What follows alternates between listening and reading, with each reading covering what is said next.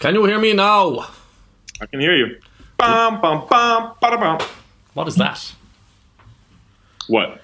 I was hitting stuff like. Oh, I thought that was a tune. That was too confident for you to just have it off the top of your head. No, that's the Skype call. Bum, bum, bum, bum, bum. No, it's like is that not it? What are you doing? That's not the Skype call. Yeah, that's not what you were doing. It absolutely does. Are you out of your fucking mind? You have a different Skype tune in Ireland? I was going to say Irish. In Ireland? Yeah, it's in Irish. It's a Gaelic song we have. It's played on a bodhrán.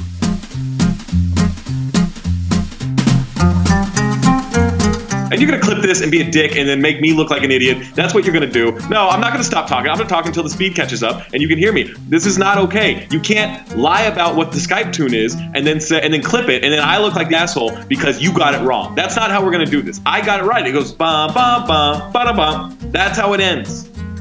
Yeah, I'm waving my hands because the video's cutting out again. I don't care. Welcome to the Hot Take Route. I'm Zach Harper. He is Cian Fahy. It's the Interceptable Pod Drag. What else are we calling this? Toe Tap Tuesday? Whiteout Wednesday? Wiretap Wednesday? No, why would it be Wiretap? Wildcat Wednesday! Wiretap? Who are we wiretapping? Are we a Patriots Wildcat podcast? Wednesday. It's Wildcat Wednesday on the Interceptable Podcast, brought to you by Hot Take Route, also known as the Interceptable Pod Drag. I'm Zach Harper. That's Cian Fahy. We're talking NFL, both past and present, but and future, because we're picking games.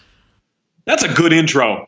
There's good energy. We now have more names for this podcast. Yeah, we're kind of like the Khaleesi of podcasts. We just have a lot of nicknames that we give ourselves. I don't know what that is. Khaleesi? Game of Thrones? No, I'm one of the few people in the whole world who's avoided watching Game of Thrones, and I'm sticking to it now. Even though it's probably wrong to do it, I'm just doing it to just be that guy. Because I can go to parties, they can make these references, and I can sit there and judge people. It's a lot of characters to keep track of. I don't know the names of most of the people. I know like 4 characters by name, and that's it. And 2 of them are dragons. Kill them every other episode too, so that's kind of like kill a bunch of people. People come back. Like there's magic. There's a lot of incest. Hold on. Any incest is too much incest, but it's an unhealthy amount of incest. What's a healthy amount of incest? Way too much. Yeah, which again is any amount of incest. Once it gets closer than your cousin, it's just weird. Wait, what? Once it gets closer than your cousin? That's what you're saying. Oh, no. What? Anyone live on a farm in Ireland? No, you should always live close to them because, like, actually, I went to school with like 90 or 100 other people in my year, and I would guess 40 of them were farmers. And you get some characters from them. Because they go out beforehand and work the farm before they come to school at 9 o'clock in the morning. So they're fucking wired and they're just weirdos in general anyway. So they're mad crack. Great people to go drinking with. But outside of that, kind of avoid them. Like you at a fucking NYC meetup that you had this weekend, the Counted Things live show. Tell the people about it.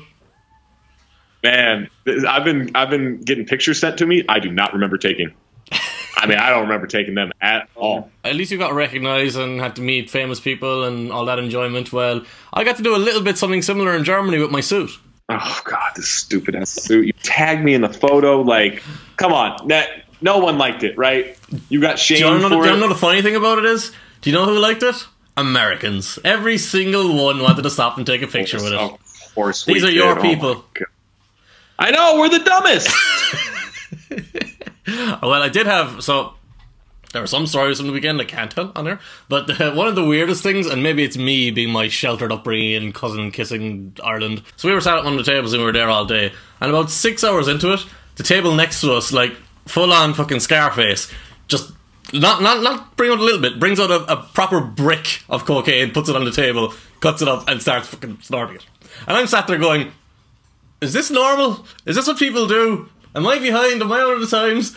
And they're literally sat there in front of like 1,000 people around us. The waitress is coming over, just serving them, watching them do it. It's like, fair enough, keeps going. And I'm just sat there going, what's going on? So either I'm weird or that was weird. I don't know. It was probably me. It's out of touch. Well, it sounds like we both remember about as much of the weekend as we can. I remember more than you by the sounds of it. Yeah, people were telling me stuff that happened. I had no idea. Like, just no, like, it's not even like, oh yeah, I kind of remember. Like, no idea. I don't feel like I was blackout drunk. Well, here's the other thing. I clearly was, but I don't remember. Like, I don't remember feeling out of control. But here's the other thing: you were in a room where everyone knew you, and you didn't know everyone, and that means everyone had eyes on you at all times. I was kicking it with with Leslie and with Sarah, the pharmacist, and then Amin would just come over and sing into the mic and everything. But it was like I kind of in these situations, Jade's going up to everybody. He's shaking hands, he's kissing babies, all that stuff. Whereas I just post in one area and kind of let people come to me because I have no social skills. And because you're the celebrity. Celebrity is an interesting word to use there. Yeah. Like we have a real loose definition. Especially considering the pictures of the people who are actual celebrities I saw there. Right. Bomani, Pablo, Taylor Rook. Yeah, just those guys. Those are actual celebrities. No one recognizes them. Yeah. They don't do puns. Yeah, exactly. All right, let's get into some games, Cian. Great idea. Thursday night, so we're recording on a Wednesday. Tomorrow night, the Philadelphia Eagles are going against the New York Football Giants. The Philadelphia Eagles are 2.5-point favorites. What have you seen from both these teams? How about Odell Beckham Jr., both quarterback and receiver? By the way, should we tell people that we've changed the whole format of this podcast that we're trying to do right now, or should we just do it and let's see if they notice? There's no way they'd notice, right? Probably not, but some of us, some of these people pay close attention because I know this because when I get things wrong, they like to remind me and tell me. So what we've done is we've taken two mediocre podcast days and we've combined them into an average podcast day. So that's what we're doing. We're taking the 2 episodes and we're just making it 1 episode on one day. Mediocre seems generous. The Eagles-Giants game. Look, you got an Eagles team that has not played to the potential we expected them to play to. The interesting thing about this is, okay, you got Nick Foles for the first 2 games of the season. We kind of just wanted to survive that. You want to set the table for the rest of the season once Carson Wentz comes back. That was the idea, at least. Foles was terrible through the first 2 games. They lost in Tampa Bay because of that. They won against the Falcons in week 1 because Matt Ryan managed to be worse somehow. He was fucking awful in week 1. Since then, Carson Wentz has come in and he's largely been the same that he was last year. But his numbers actually are pretty good, but the offense hasn't been as good because their pieces around him have dropped off the way you expect them to. The biggest issue for them so far has been Lane Johnson at right tackle, Jason Peters at left tackle, and the left guard situation. They dropped Stefan Wisniewski this week. They replaced him with Isaac Simeolo. It wasn't really much of an upgrade, but the offensive line as a whole last year used to just stonewall defensive lines, and it used to pry open running lanes, and it used to just dominate, and it set everything up to work as the machine that it worked, where it was just blowing people away, blowing people out by 30 and 40 points, and the quarterback couldn't be touched and had loads of space to work in. That hasn't been the case for Wentz so far this year. He's made a couple of good plays. He's been his typical inconsistent with his accuracy. He doesn't look that good to me.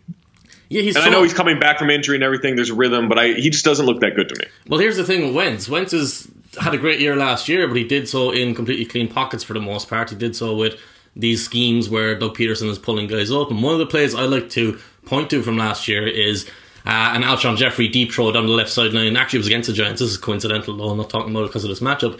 Where Wentz gets back in the pocket.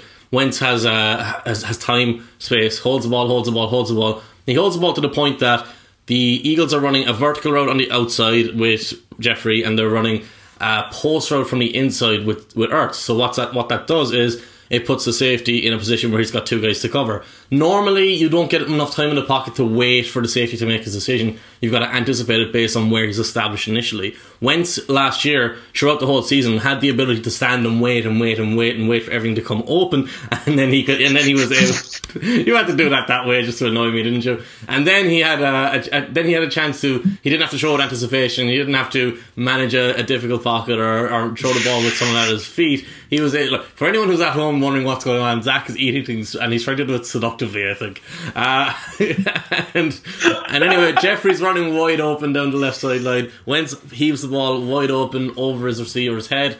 So he had a decent accuracy percentage last year, but he was doing it in really, really favourable circumstances. So far this year, he hasn't had those favourable circumstances, and that was repeatedly highlighted against this Vikings defence. That's a really good defence. The big issue they have, obviously, Lane Johnson, I just mentioned.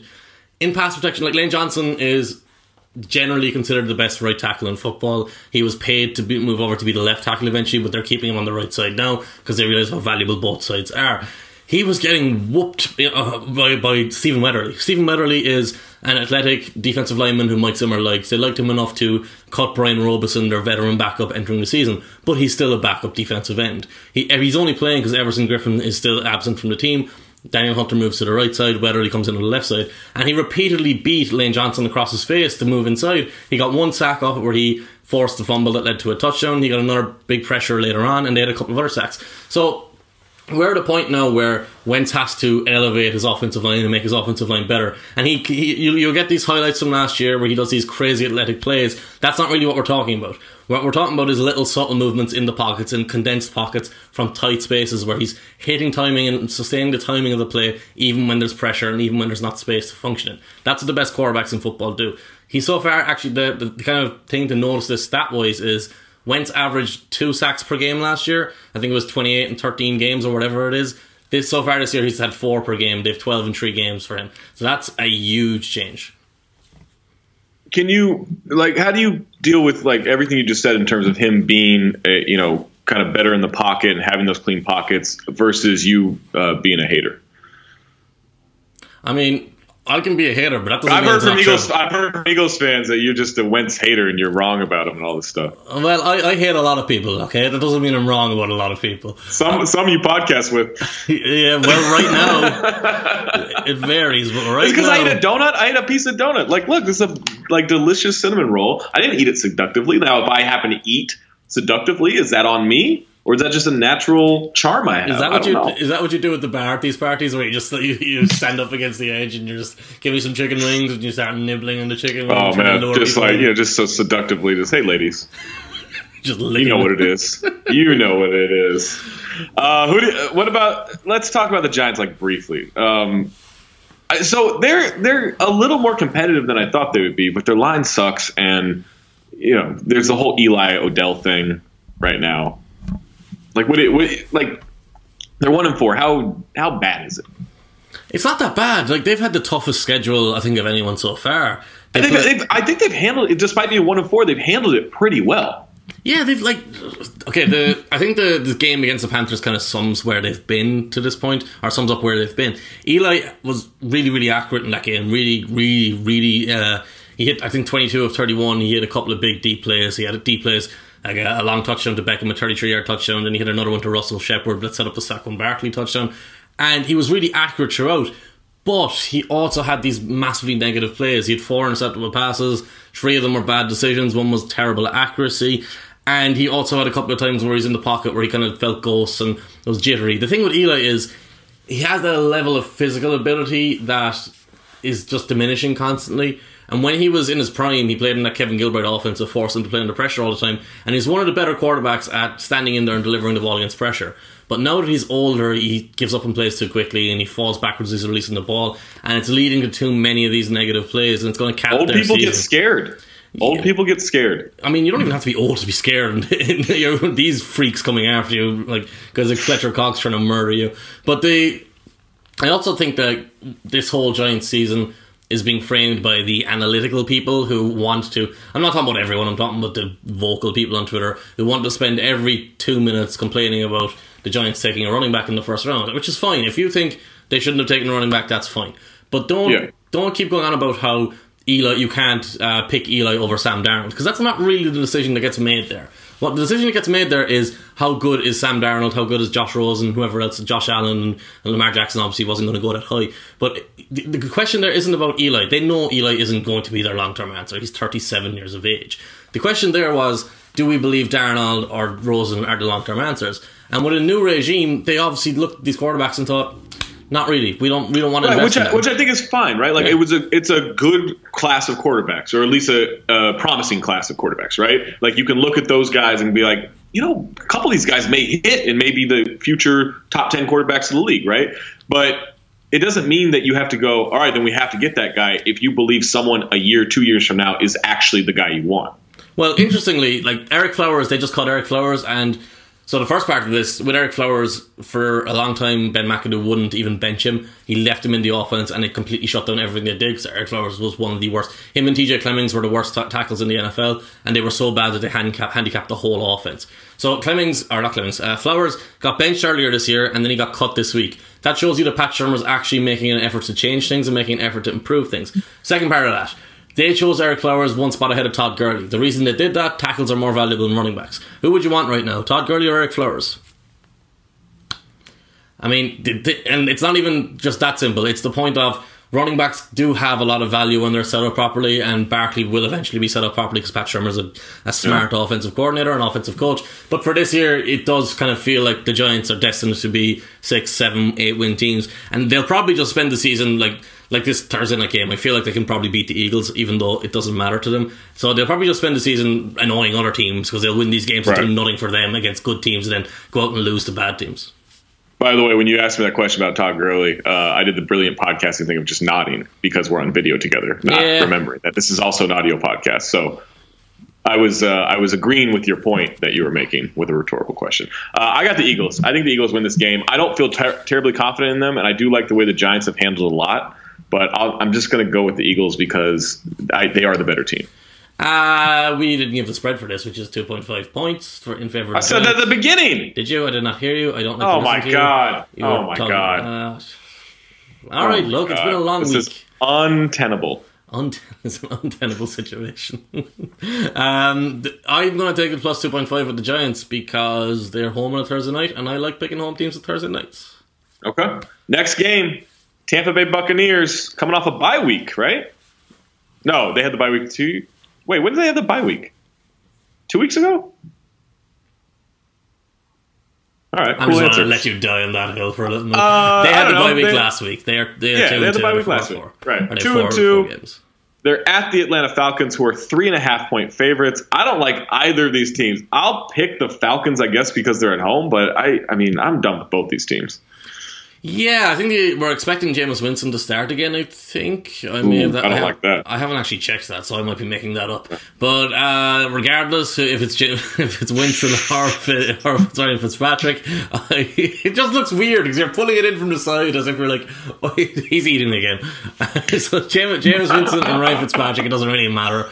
I think Fitzpatrick will or I think Winston, let's just pick this game and move on because I'm flustered. I'm taking the Falcons by the 3.5. All right, cool. The Buffalo Bills are at the Houston Texans. Texans are 7.5-point favorites. It's amazing how the Bills have won a couple of these games this year with like just god awful quarterback play and teams just shooting themselves in the foot. So the Bills beat the Titans, and they did so by scoring a touchdown early in the game and then doing pretty much nothing after that. And they scored that touchdown because Taywan Taylor had a fumble on the edge of Bills territory, on the edge of Titans territory. It was at the 45 or the 46. That led to Allen rushing in a touchdown from a long way out after a bootleg play action. Then Mariota throws an interception in quarter 2 when Nick Williams doesn't run the right route. He later had a big drop, and then he gets cut this week. Deion Lewis has a fumble at midfield, and that's in the third quarter. So this game was like, hey, the Bills won, but the Titans kept shooting themselves in the foot, and the Titans kept beating themselves, basically, which is something they've kind of got a bit of a penchant for doing, I think. I feel like this team is going to be good, and I think they're going to get better as they go along because they're going to grow out of those mistakes as the season goes on. But from the Bills' point of view, I don't think the Texans are good, and I think the Texans beat the Cowboys, but that's because the Cowboys aren't good either. So I actually am at a point where, like, if I look at these two teams, I think, all right, the Texans have a slightly better quarterback. So they have a better quarterback. They've got better weapons on offense, but I think the Bills' defense is pretty damn good, and I think it's 7.5 points. Gotta take the Bills. That's a lot of points for a shitty Texans team. It's probably because it's there at home, and Josh Allen, everyone knows, is actually pretty bad, so that's probably it. And I feel like people are still kind of anticipating Deshaun Watson's going to get a lot better, which is probably fair. Like he's coming off an ACL. He's got weapons too, right? Like being able to throw to Hopkins and Fuller, like that's going to help him a lot. Yeah, and this Kutry guy, who I haven't watched closely, but a lot of people are really excited about him. I do think it's probably fair for people to say, oh, Deshaun Watson's going to get better as the season goes on because of his coming back from the ACL tear. I'm just probably not one of those people because I didn't think he was that good last year, so I would guess that explains the 7.5 line. I'll go Texans, but I don't like it. Also, we should, before we move on, because one of the things, I don't know if we've talked this last week, I might have, but one of the things entering the season, I expected JJ Watt to be terrible this year. Not just not good, but terrible because of how his body's been destroyed. Like 2 years ago, awful back injury. Last year, lower limb injury. And you kind of expected all that explosiveness to go. He's kind of looking a little bit like Gronk right now, where he's a little bit more rigid than he has been in previous years. but his explosiveness is still there and he's still getting it done, and that's something I am kind of shocked by, and it's really impressive. You know, I almost did this podcast, since we're on video, I almost did it with no shirt this week. I mean, you've been threatening to do that for a while. I really thought about it, and I just remembered it now as I was looking at myself while you were talking in this window. I'm glad to know I'm holding your attention. Just thought I would punctuate that point you made with that. The Chicago Bears. The Chicago Bears. I can eat seductively. I can take a shirt off. Like, who knows what's going to happen? You can get high on stage and forget you were even there. Jesus. What is it, a 5-2 player? I had a big ass cup of scotch too. Like a cup of scotch. So they had like these plastic cups that are about that big, right? It's like that big. And so they served, I ordered a scotch neat. They serve it to me, whatever. Tom Habershaw's brother and his friend are like, hey, we're going to get you a drink. What do you drink? And I say, I'm having a Macallan's. They're like, okay, cool. So they come back with one of those cups full. Like, it is full to the brim of scotch. And like, yeah, we ordered a double and they just kept pouring. And so the rest of the night, I was just drinking this gigantic, well, not gigantic cup, but for scotch, like it's like 8 fingers of scotch. It's a lot. I love that one of us on this podcast has a reputation for alcoholism, and it's not the person who's drinking a cup of scotch. Chicago Bears at your Miami Dolphins, who are just shitting themselves right now. The Bears are 2.5-point favorites on the road. Yeah, the Dolphins kind of blew that game against the Bengals on the road. You're going to get mad at this because you just like getting mad at this. But like, they lost to the Patriots, they lost to the Bengals. That are two of the best teams in the league. Well, not the two of the best teams in the league. I don't think the Patriots are quite there right now, but they are in that division with that team, which generally gives you an edge. I don't think this is a disaster line for them. I don't think they're going to fall apart completely. They're 2.5-point favorites. That's probably telling you that people expect the Bears to win this game, and you should probably take the Bears side of this. The Bears, I just like, all right, everyone's kind of in on Mitch Trubisky now because he had 6 touchdowns and 5 in 1/2 2 weeks ago. Right. But like, as someone who was a big supporter of Mitch Trubisky coming into the season, we can't take his whole season to this point and say, we're going to get that every week. And I feel like his inconsistency, until I see it over 2, 3, or 4 games and it's gone completely, I'm not going to buy into it that much. I think the Dolphins are at a point now where if they go to 3-3 after being 3-1, they're going to have, or it was 3-0 even, they're going to have some major issues. So this kind of feels like a bigger game for them than it does for the Bears. The Bears are on the road coming out of, actually something to think about. Andy Reid, phenomenal out of bye weeks, phenomenal in week 1 of every season because he gets all the time for, go fuck yourself. Because he gets all that time to. I'm waiting for the hammer to drop. Because he gets all that time to develop or to prepare his teams. Sure. Matt Nagy being straight from the Andy Reid coaching tree, will that play out the same way? Will he have an extra couple of weeks? I guess the argument against that is in week 1, his team came in, had a phenomenal starting first drive, and then shit the bed after that. So maybe it does work, maybe it doesn't work a similar way, but it's something to look for because Andy Reid has been so consistent coming out of bye weeks, coming out of the first week of the season that I haven't checked it with Doug Peterson, but it's actually something I should probably look at more. Big news on this game too. Mitch Trubisky is keeping the arm sleeve. He wore an arm sleeve? So I got Bears minus 2.5. I think that's easy money. He's going to shoot more 3-pointers. Shoot more threes. Who you got? Who you got in this? I think it's going to be close. The Dolphins. Pick the Dolphins, you coward. I think it's going to be your beloved Dolphins, who are just shitting themselves left and right like a kid who's in daycare for the first day and doesn't know what to do. I'm taking the Dolphins, and I think it's going to be a close game, but I'm not confident. Oh God! By the way, we should talk about this before we move past the early games. I got literally every single game wrong in the early slate last week. Did you? Literally every single game. I figured that was my picks that you weren't too far behind. Yeah, I didn't do well last week. I think I got like 6 games right total. The amazing thing about it is, I checked the standings. I'm still second. Our group's really good. Pittsburgh Steelers at the Cincinnati Bengals. Bengals are 2.5-point favorites. I think the Bengals are the better team. They're playing much better football. This feels like a game the Steelers inexplicably win. Wait, what? You get mad at me when I do stuff like that. There's no reason the Bengals should lose this game, and that's why I think they'll lose this game. You have I got Steelers. You have an underlying dislike of the Bengals. I feel like there's some sort of. I don't have a dislike of Bengals. Like, what am I supposed to believe in Marvin Lewis in year 16? You kidding me? I mean, sometimes it takes that long. Like 16 years. Sometimes it takes that long. What? It takes. No one gets that opportunity. Have you met a 16-year-old kid? Sometimes they're just about to start maturing. That's the way it works, head coaching wise too.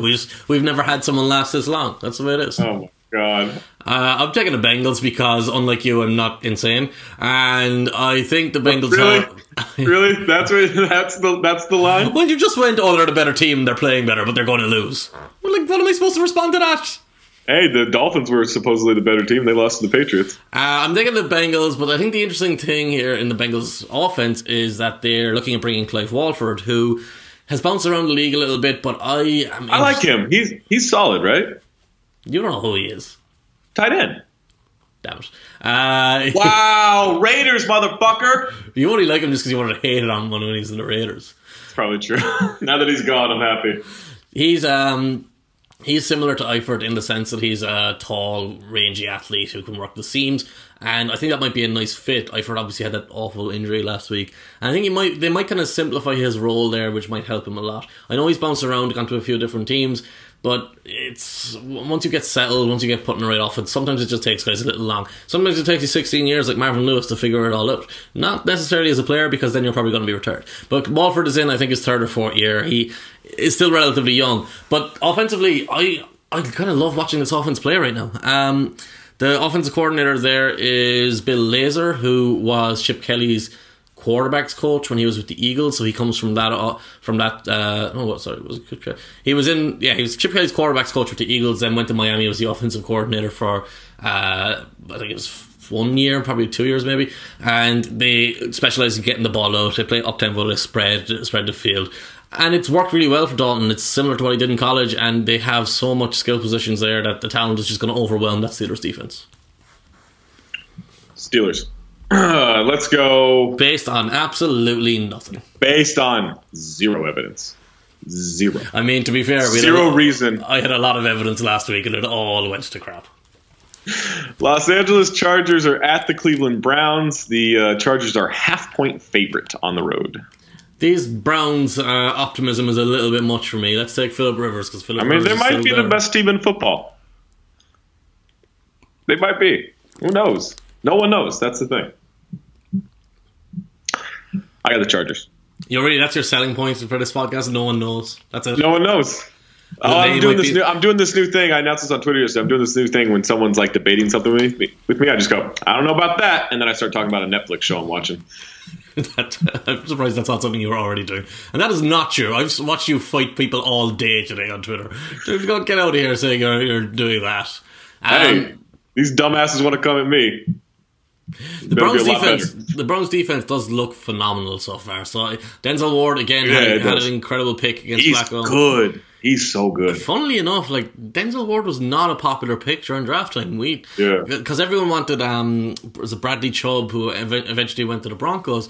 But that was largely just you want the pass rusher rather than the cornerback. And the other thing is, smaller cornerbacks have had issues over recent years, and Denzel Ward is a smaller cornerback. It's something I talked about with Bob Sturm when he was on talking about the Cowboys before the season. He talked about the draft a little bit. Smaller cornerbacks tend to get banged up and stuff, or they tend to just struggle at the physicality of the catch point. And he's been so good so far. He's honestly, I'm not 100% sure who he reminds me of so far, but when Leon Hall was with the Bengals, he had this ability to move in such a way from inside or outside that he could kind of just blend his body a little bit and just kind of latch on to receivers. And he has that ability that you can't really teach that. It's a level of fluidity, it's a level of body control, it's a level of foot placement that is natural. Not something a coach is going to come in and say, hey, do this, do this, do this, do this, and then you'll be able to do all these different things. So they've got a guy there who looks legitimately special. Add that to Myles Garrett, add that to Ogunjobi, or whoever you can't say his name, add it to Schobert and everyone, and the other pieces you've got there, and that defense is we expected it to be this defense that was going to emerge over the course of this season. It's going to be like a top 12, top 13, top 14 defense. Right now it's looking like one of the just flat out best defenses in the league. Here's the thing I don't like about this situation is I just looked up how the Cleveland Browns got their name, and it's just named after someone with the last name Brown. Opposed to what? Named after the colour, which would have been fantastic? or a dog or something. I don't know. Why do they have the dog? So you just like the Browns, like if they had been owned by like a dog. John, or if they had a general manager, John Peter Schmidt, they'd be the Cleveland Peter Schmidts. Like what a dumbass name.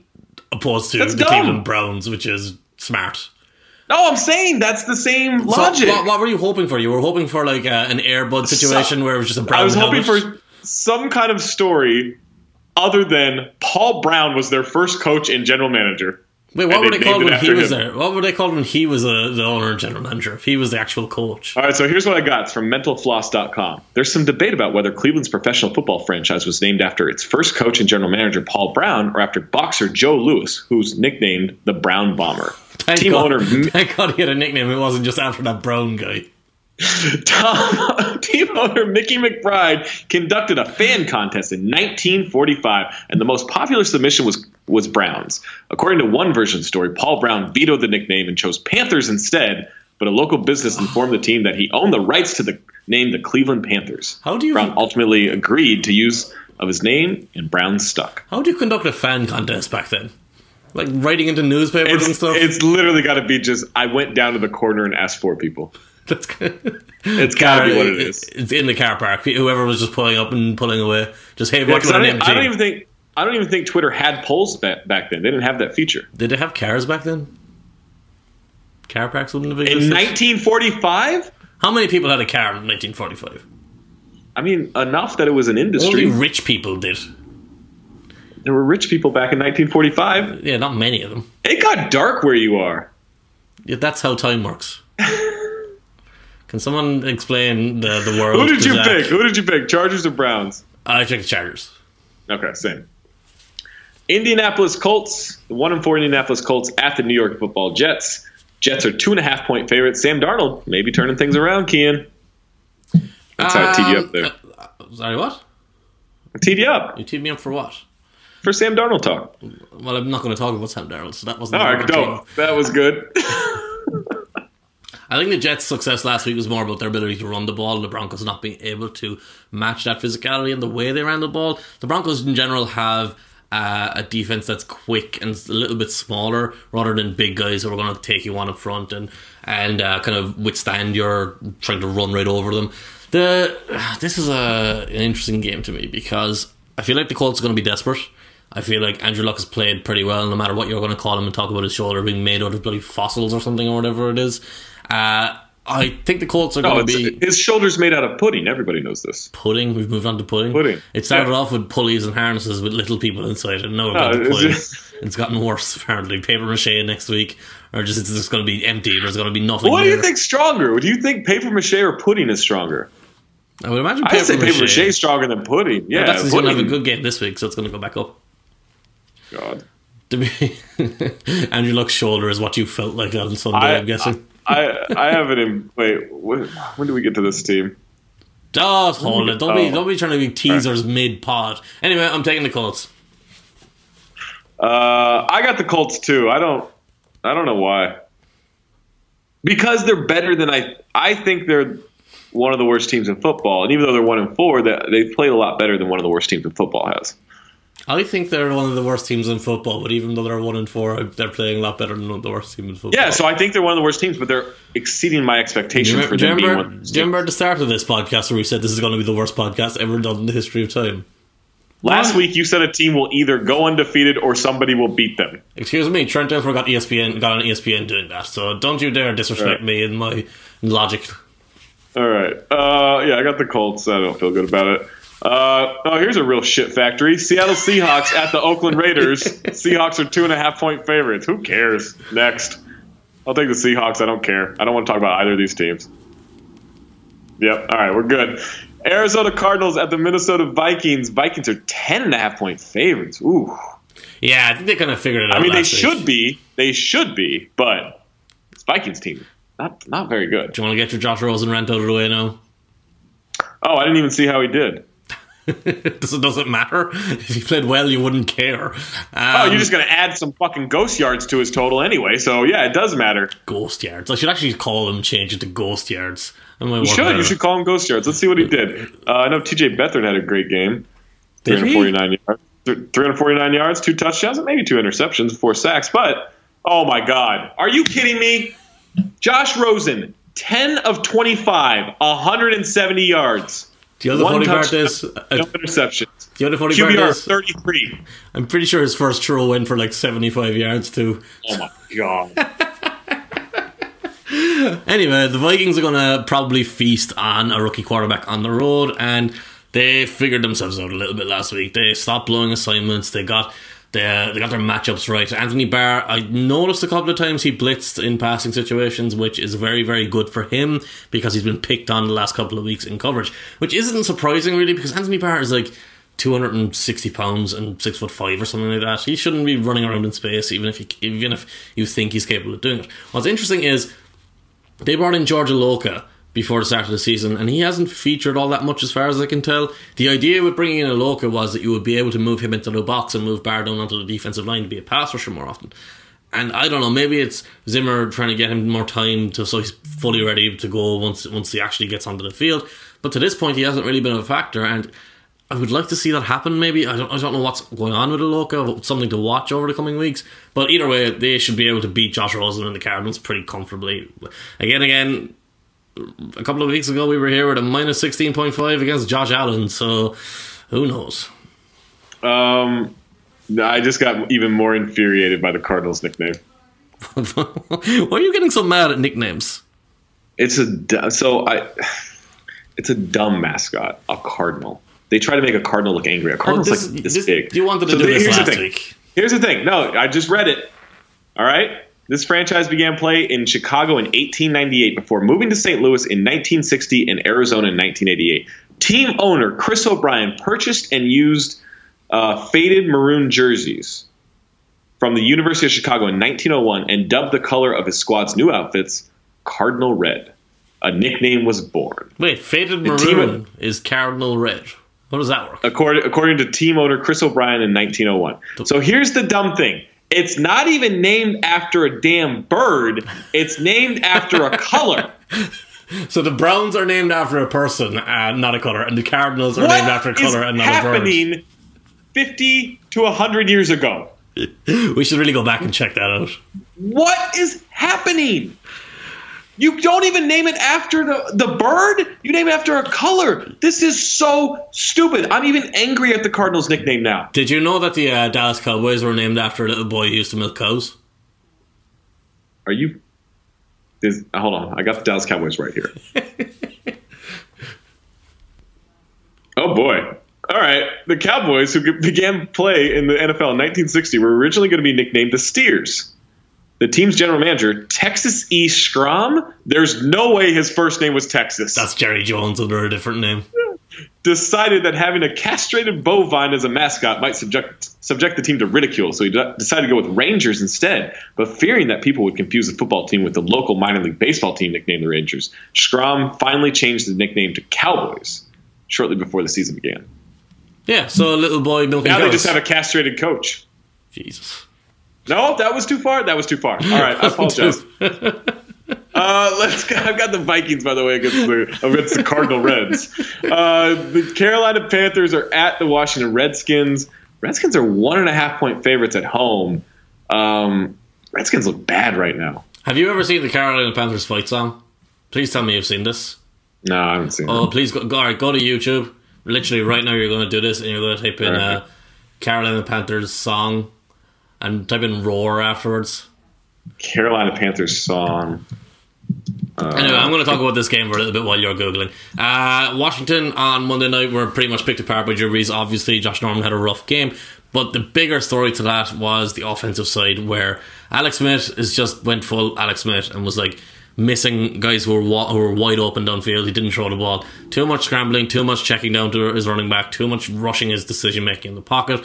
This is exactly why I didn't want Alex Smith to be a Washington quarterback, because in that Jay Gruden offense, he's asked to do too much mentally and it's just not going to work. This, again, it kind of feels like the Giants earlier, where this team is just going to float on by for the rest of the year, probably pick off a couple of big teams every so often and do nothing themselves. So the NFC East right now, with like the Eagles and the Cowboys, are obviously not great teams, but they're significantly better than Washington and the Giants right now, I think. With that said, I'm taking the Panthers. I got the Panthers. I don't have any faith in There's a guy standing on his lawn. Guy standing on... Oh, dominate the foe? Yeah, there you go. There you go. Carolina Panthers with sharp teeth and claws. We growl to win this game. We call pro football. Our offense and defense so intense. Your team will be the losers if you got a lick of sense. You dig the NFL, my lyrics and my rhymes. You eat up what I'm saying, spit and fly hip-hop lines.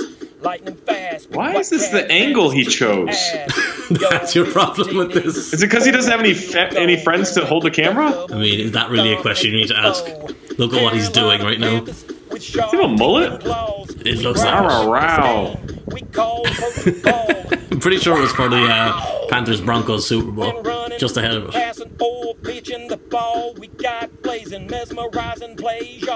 Okay, now we're just literally staring at each other on a screen on a pod. Let's move on. I'm staring at this man. Jade, we're gonna have to edit this in. You just play this into the void. TD or a field goal. That definitely needs you saying Oh, this. you know what I like? I like it when he sort of starts to forget the next line and he like pauses a little bit and then remembers it and goes into it. Oh my god, that's terrible. Terrible? It's the best thing on the internet.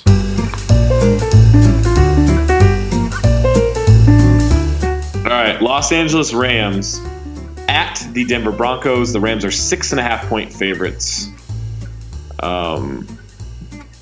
I think this is a closer game than 6.5 points. Damn it! I think the Rams win, but I'll take the points from Denver. I am doing the same, but I don't like agreeing with you. I'm expecting you to be major Rams homerism at this point. Funnily enough, I'm not a Rams fan. I just without Talib, then Marcus Peters looks like shit. Homer. Yeah. I'm not a Rams homer. Yeah, you are. Accept it. I have a hot take for this, and it's going to ruin one of my later picks. Oh boy! I don't think anyone gets out of this weekend undefeated. Whoa! We have two teams left. Rams, Chiefs. I think they both lose this week. Oh, I thought you meant the Dolphins. They're only undefeated in my heart. The Denver Broncos. Can I read a frustrating thing about the Denver Broncos nickname? That's this podcast is this week. This is what happens when I don't watch enough of the games. Denver was a charter member of the AFL in 1960, and Broncos, which was submitted along with a 25-word essay by Ward M. Vining, was the winning entry among 162 fans who responded in the Name the Team contest. 25 words is not an essay. 25 words is not an essay. It's barely a compound sentence. Was it written by a 4-year-old in crayon? You can't call a 25-word essay an essay. But what is it? A paragraph? It's just a note. No. It's a note. In a 25-word note, they picked the Broncos. I bet it was real stupid, too. It's a tweet. Like how? Yeah, exactly. It's a tweet. So look, I don't know a lot about Colorado and Denver. How smart is that education system? By the end of this podcast, you're going to know a lot about NFL nicknames, which is like the most useless trivia anyone has ever had in their lives. I don't know, man. I got a lot of useless trivia in my head that ends up being pretty valuable when you do trivia. I mean, what, you think there's going to be a question at a trivia night? Which team is actually named after a colour? And everyone's going to say the Browns, and you're going to say, no, dummies. No, it's the Cardinals. Cardinal red. Faded maroon. Cardinal red. The Rams' offense is amazing still. Like, Rams' offense is amazing, but the one thing that the Broncos have that other teams they've gone against this year haven't really had, well, maybe the Vikings were on a short week and McVay's game plan was perfect against the Vikings, is that individual pass rusher in Von Miller on the right side of the offensive line. Obviously, everyone knows Andrew Whitworth on the left side. The right side has Havenstein, it has Jamon Brown, it has good players, but Von Miller is going to be able to get some pressure. Like, obviously, maybe they're going to scheme it an awful lot. They'll throw Higbee over there and block and all that shit. But it's a little bit more difficult, especially on the road against a good team that has an ability to create a bit of an atmosphere, create a little bit of noise. Yeah. Like, it's easy enough to do against the Titans in Tennessee. You're not going to be intimidated there. But when you get When you get Von Miller, you get like the rookie Bradley Chubb they've got. You get Derek Wolfe on the inside, who's a pretty good player too. And then you have guys on the back end who are actually capable of covering these receivers. Like Bradley Roby is going to be comfortable against Brandon Cooks, assuming Brandon Cooks plays. And Chris Harris is going to be comfortable against Robert Woods. So unless they get schemed open with hard play fix again like they did against the Vikings, I don't anticipate this being a really easy game for the Rams. That's not to say they can't win it. They're 5-0, the Broncos are 2-3, and Case Keenum likes to throw the ball to defenders. So actually, I was thinking about this today. I'm not sure how long Case Keenum's got left as a starter, because it's getting ugly in Denver pretty quickly, and they've got that Chad Kelly guy there, and he's a big tall white guy, so John Elway likes those big tall white guys. He likes the big whites. I think this ends up being a game where it's very close throughout, and then Case Keenum throws downfield. John Johnson picks it off for the game clinching interception. Like, I think that's going what to bed happens. visualizing this. That's what it sounds like. I go to bed visualizing much different stuff. All right, let's go to the Jacksonville Jaguars. Tons of Nicolas Cage movies. They're at the Dallas Cowboys. Jaguars are a 2.5-point favorite on the road. I'm just looking at my screen. For some reason, I've picked the Cowboys, and I have no idea why. So I'm changing that to the Jaguars. I think my reasoning there is Blake Bortles likes to collapse himself on the road, and this game is on the road. But then the Cowboys are the Cowboys, so this is the dumbest decision ever. Jason Garrett, how would you not go for this? You have 1 yard to gain. I'm not one of these people who says you always have to go for it in fourth down, but when you have 1 yard to gain, you've got that offensive line, you've got that running back, you've got that quarterback. It's easy. This should not be something. Even Alan Hearns, who hasn't been a good receiver for them this year, who is new in town, who was only signed in the offseason, who isn't a guy who can just go anywhere and get another job again afterwards, he came out criticising the play calling and the coach this week. He's obviously not been there long enough to be brainwashed into shutting up and never saying a bad word about anything related to Jerry, but right. You can't have a guy who's just arrived already talking about how the play calling is terrible. That's how bad the play calling is, and that's why this team is depressing me. Jaguars were named, another fan contest named the Jaguars in 91. Other names that were considered were the Jacksonville Sharks and the Jacksonville Stingrays. And while Jaguars are not native to Jacksonville, the oldest living Jaguar in North America was housed in the zoo.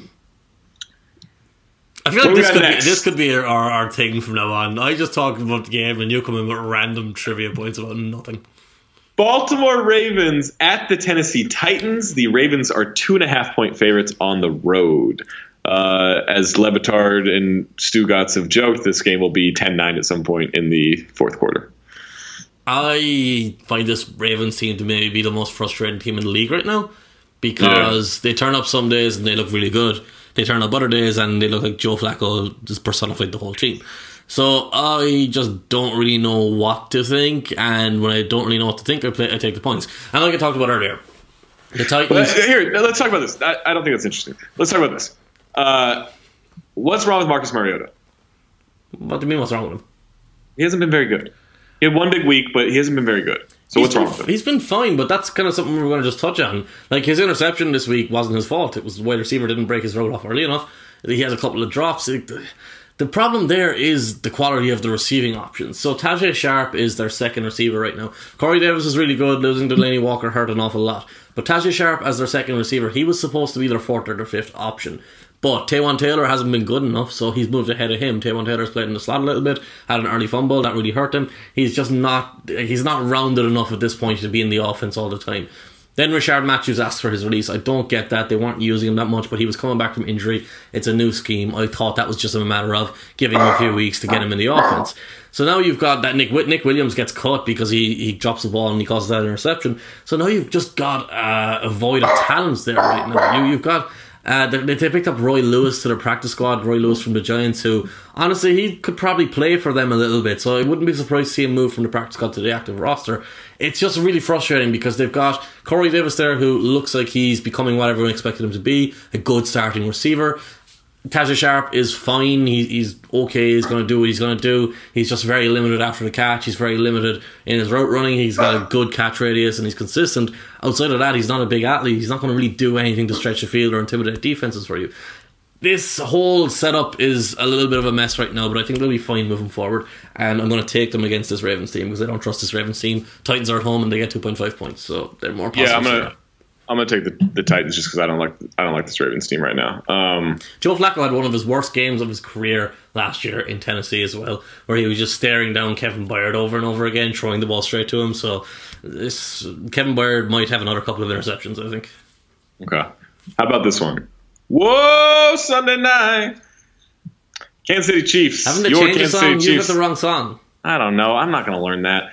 It's always Whoa Sunday night for me. Kansas City Chiefs at the New England Patriots. Oh, I forgot to tell you something about the Titans.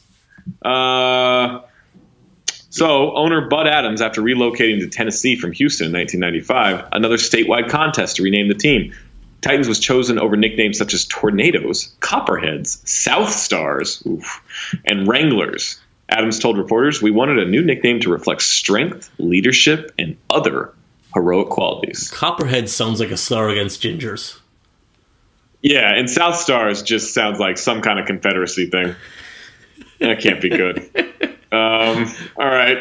Chiefs are at the Patriots. Patriots are 3.5-point favorites at home. Yeah, which is probably a surprise. Like, I think the way their seasons have gone, you would expect the Chiefs to, like, maybe not be favoured, but, like, actually, yeah, to be honest, you'd expect them to be favoured. I would have expected the Chiefs to go into this game as a 4 or 5 point favourite just based on what they've done this year. My guess here is the idea of Patrick Mahomes going up against Bill Belichick. Okay, Mahomes has been phenomenal so far. He's done pretty much everything you could have asked him to do, but he's a young quarterback, and Bill Belichick is one of the best game planners in football, and probably the best game planner in football. So if you have Mahomes going against Belichick, you can understand, and it's at home, it's on prime time, you can understand why they're leaning towards the Patriots. I'm actually... again, like you kind of did earlier, and I derided you for it, but I'm allowed to do it because I'm me. I'm going to take the Patriots, even though football-wise, I think it's smarter to take the Chiefs. I'm taking the minus 3.5. Let's move on. Shut up. You're not going to talk. I haven't even made my pick yet. Your pick doesn't matter. 74 fans suggested Patriots in the Name the Team contest that was conducted by the management group of Boston's original AFL franchise in 1960. Pat Patriot, the cartoon of the Minuteman, preparing to snap a football drawn by the Boston Globe's Phil Bissell, was chosen as the team's logo soon after. Okay. They used to be the Boston Patriots. Isn't it fantastic that you get in your mascot is just, or your badge is just a football thing? It's like if a newspaper had a picture of a newspaper on the front of it. It's a really good idea. Yeah, I like that. I'm going to take the Chiefs. I think they remain undefeated. Given this Chiefs team, even on the road in a tough place like New England, you give them points, I'll take the points. Last game, San Francisco 49ers, at the Green Bay Packers. Packers are 9.5-point favorites. Get out of here. This is going to be a terrible game.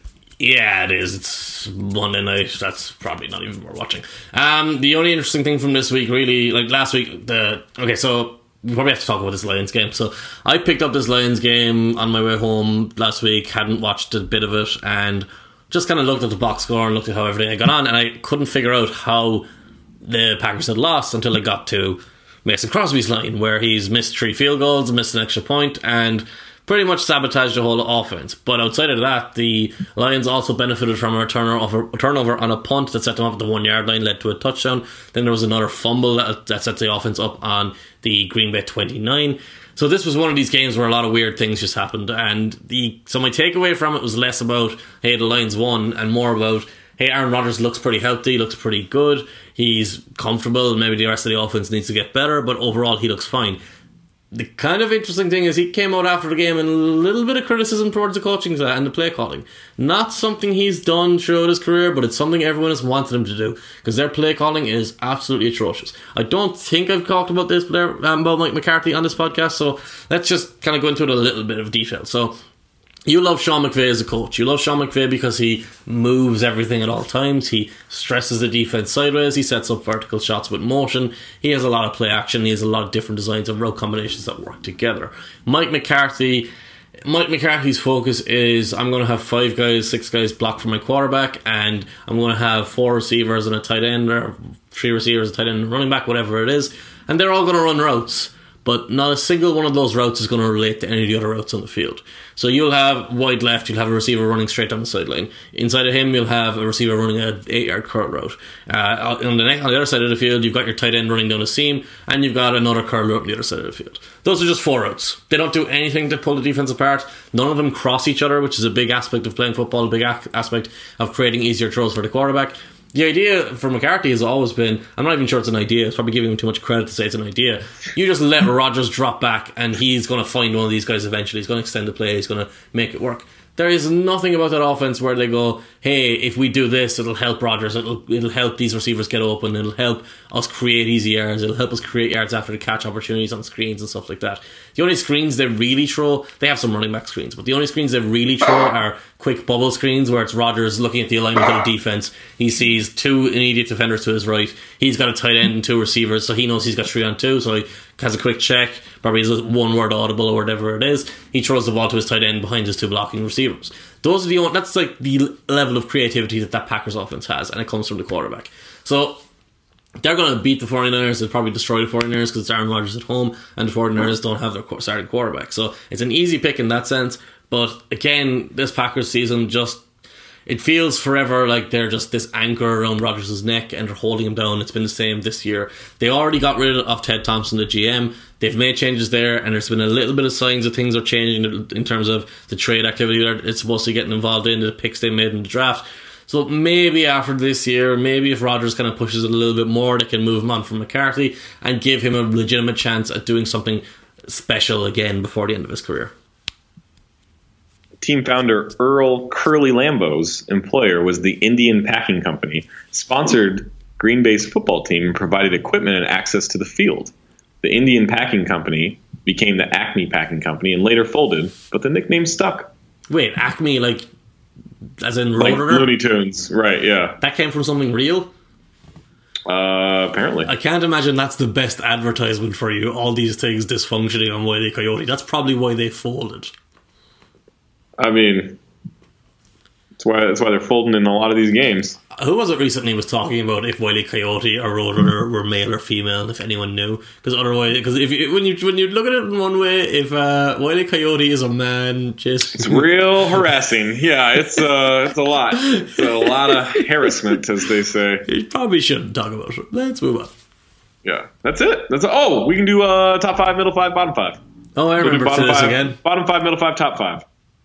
This is what we're gonna do. So let me get to my little sheet here. So my bottom 5, or you can go first. We'll do bottom. We'll do very bottom. Very bottom team for me is the Oakland Raiders. And my big reasoning for that is the defense looks terrible again, but Derek Carr is bottoming out properly. So it's time for us to look at moving on from Derek Carr at some point. Raiders. I would say the Cardinals are my worst team. Yeah, but you hate Josh Rosen. You're a hater. Well, they have no quarterback. They have a dumb name that's named after a color. And the only reason they won last week is because CJ Beathard was the quarterback. Where did the Raiders get their name from? Cian, I'm glad you're asking these questions because it's stuff I can look up. So here we go. Oh, boy, this is a long one. Strap in. Chet Soda, Oakland's first general manager, sponsored a Name the Team contest in 1960. Chet Helen Soda A. Davis, sounds like he belongs in a boy band. Oakland policewoman, submitted the winning entry, Senors, and was rewarded with a trip to the Bahamas. The nickname, an allusion to the old Spanish settlers of Northern California, was ridiculed in the weeks that followed, and fans also claimed the contest was fixed. Scotty Sterling, a sports writer for the Oakland Tribune, who would later become the team's general manager, provided another reason to abandon the nickname. That's no good, Sterling said. We don't have the accent mark for the N in our headline type, because Senores has a little tilde on top. Responding to the backlash, Soda, remember that's Chet Soda, and the team's other investors decided to change the team's nickname to Raiders, which was a finalist in the contest along with Lakers. The Raiders have been back and forth between Oakland and Los Angeles, and the franchise will relocate to Las Vegas in 2020. So Chet Soda had a lot of controversy bubble into the top. Oh, Jesus. San Francisco 49ers are the second worst team in football. I'll go Raiders second worst, and then 49ers third worst. Yeah, I'm going to go with the Cardinals. So we have the same bottom three. So it's just you just have them in the wrong order. Let's go middle three.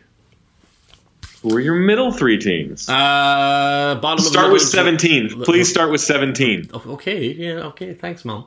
The bottom of the middle tree, I think that's number 18, is the Philadelphia Eagles. I'm going to go Miami Dolphins. Hater.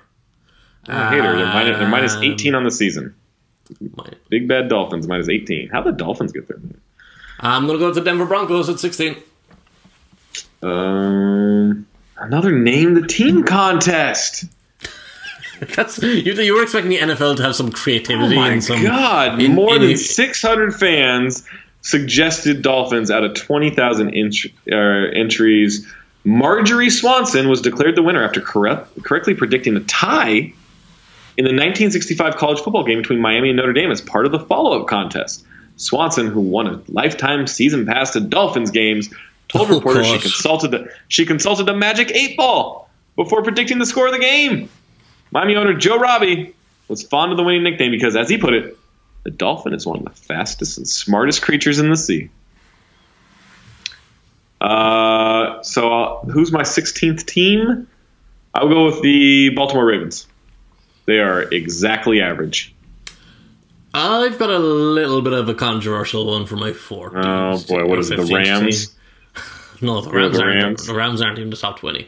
I'm going to go with the Minnesota Vikings, a team who should be a lot better than they are. But at this point, they've recovered this week, but they're still 2-1. They still have not impressed overall. They still have too many big issues.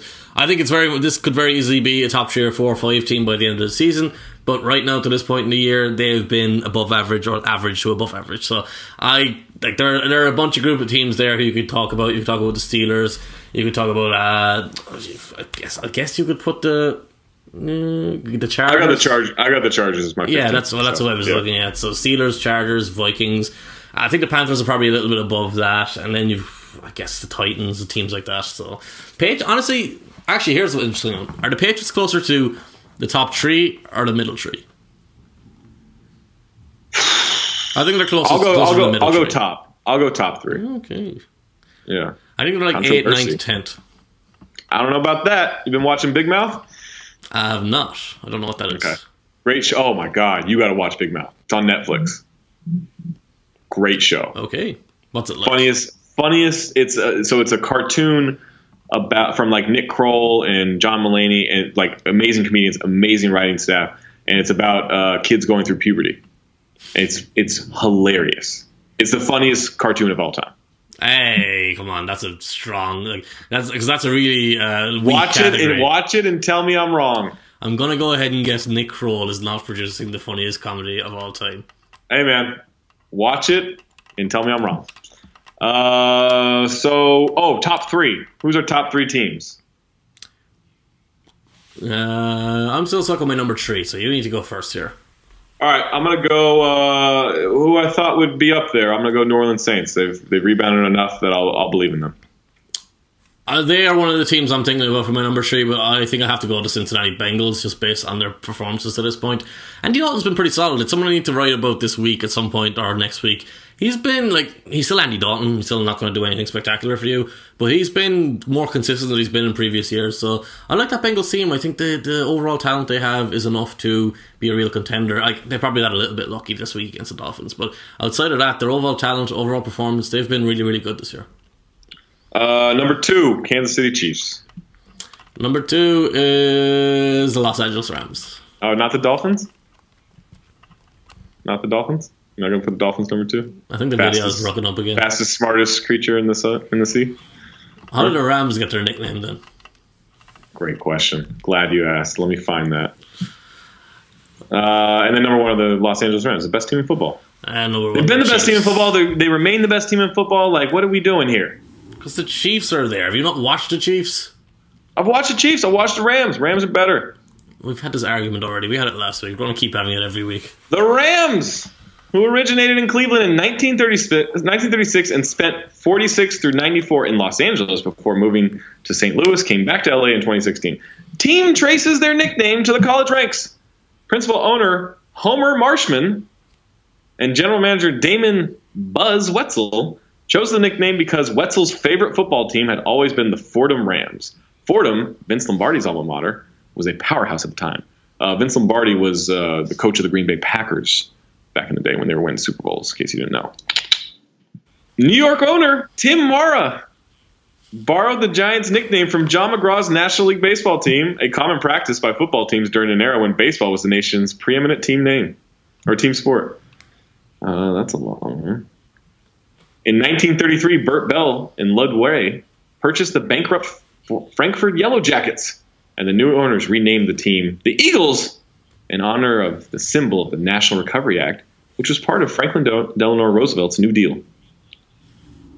The 49ers, who began playing the All-American Football Conference in 1946, were named after the settlers who ventured to San Francisco during the gold rush of 1849.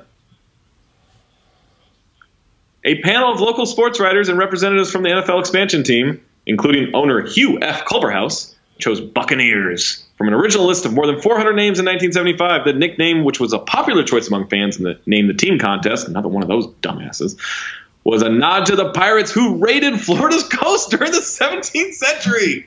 Yay for raiding and pillaging. The Baltimore Colts, a member of the All-American Football Conference from 1947 to 1950, were named in honor of the region's history of horse breeding. History of horse breeding. Name remained when a new franchise began playing in 1953, and after the team relocated to Indianapolis in 1984. So the Colts are named after horse sex, which is the opposite of pudding. From a different place. From a different place. Amazing. Oh God. Someone needs to do a 30 for 30 on all these nicknames. It's not a bad idea. And by someone, I mean the people who do 30 for 30s. Right, exactly.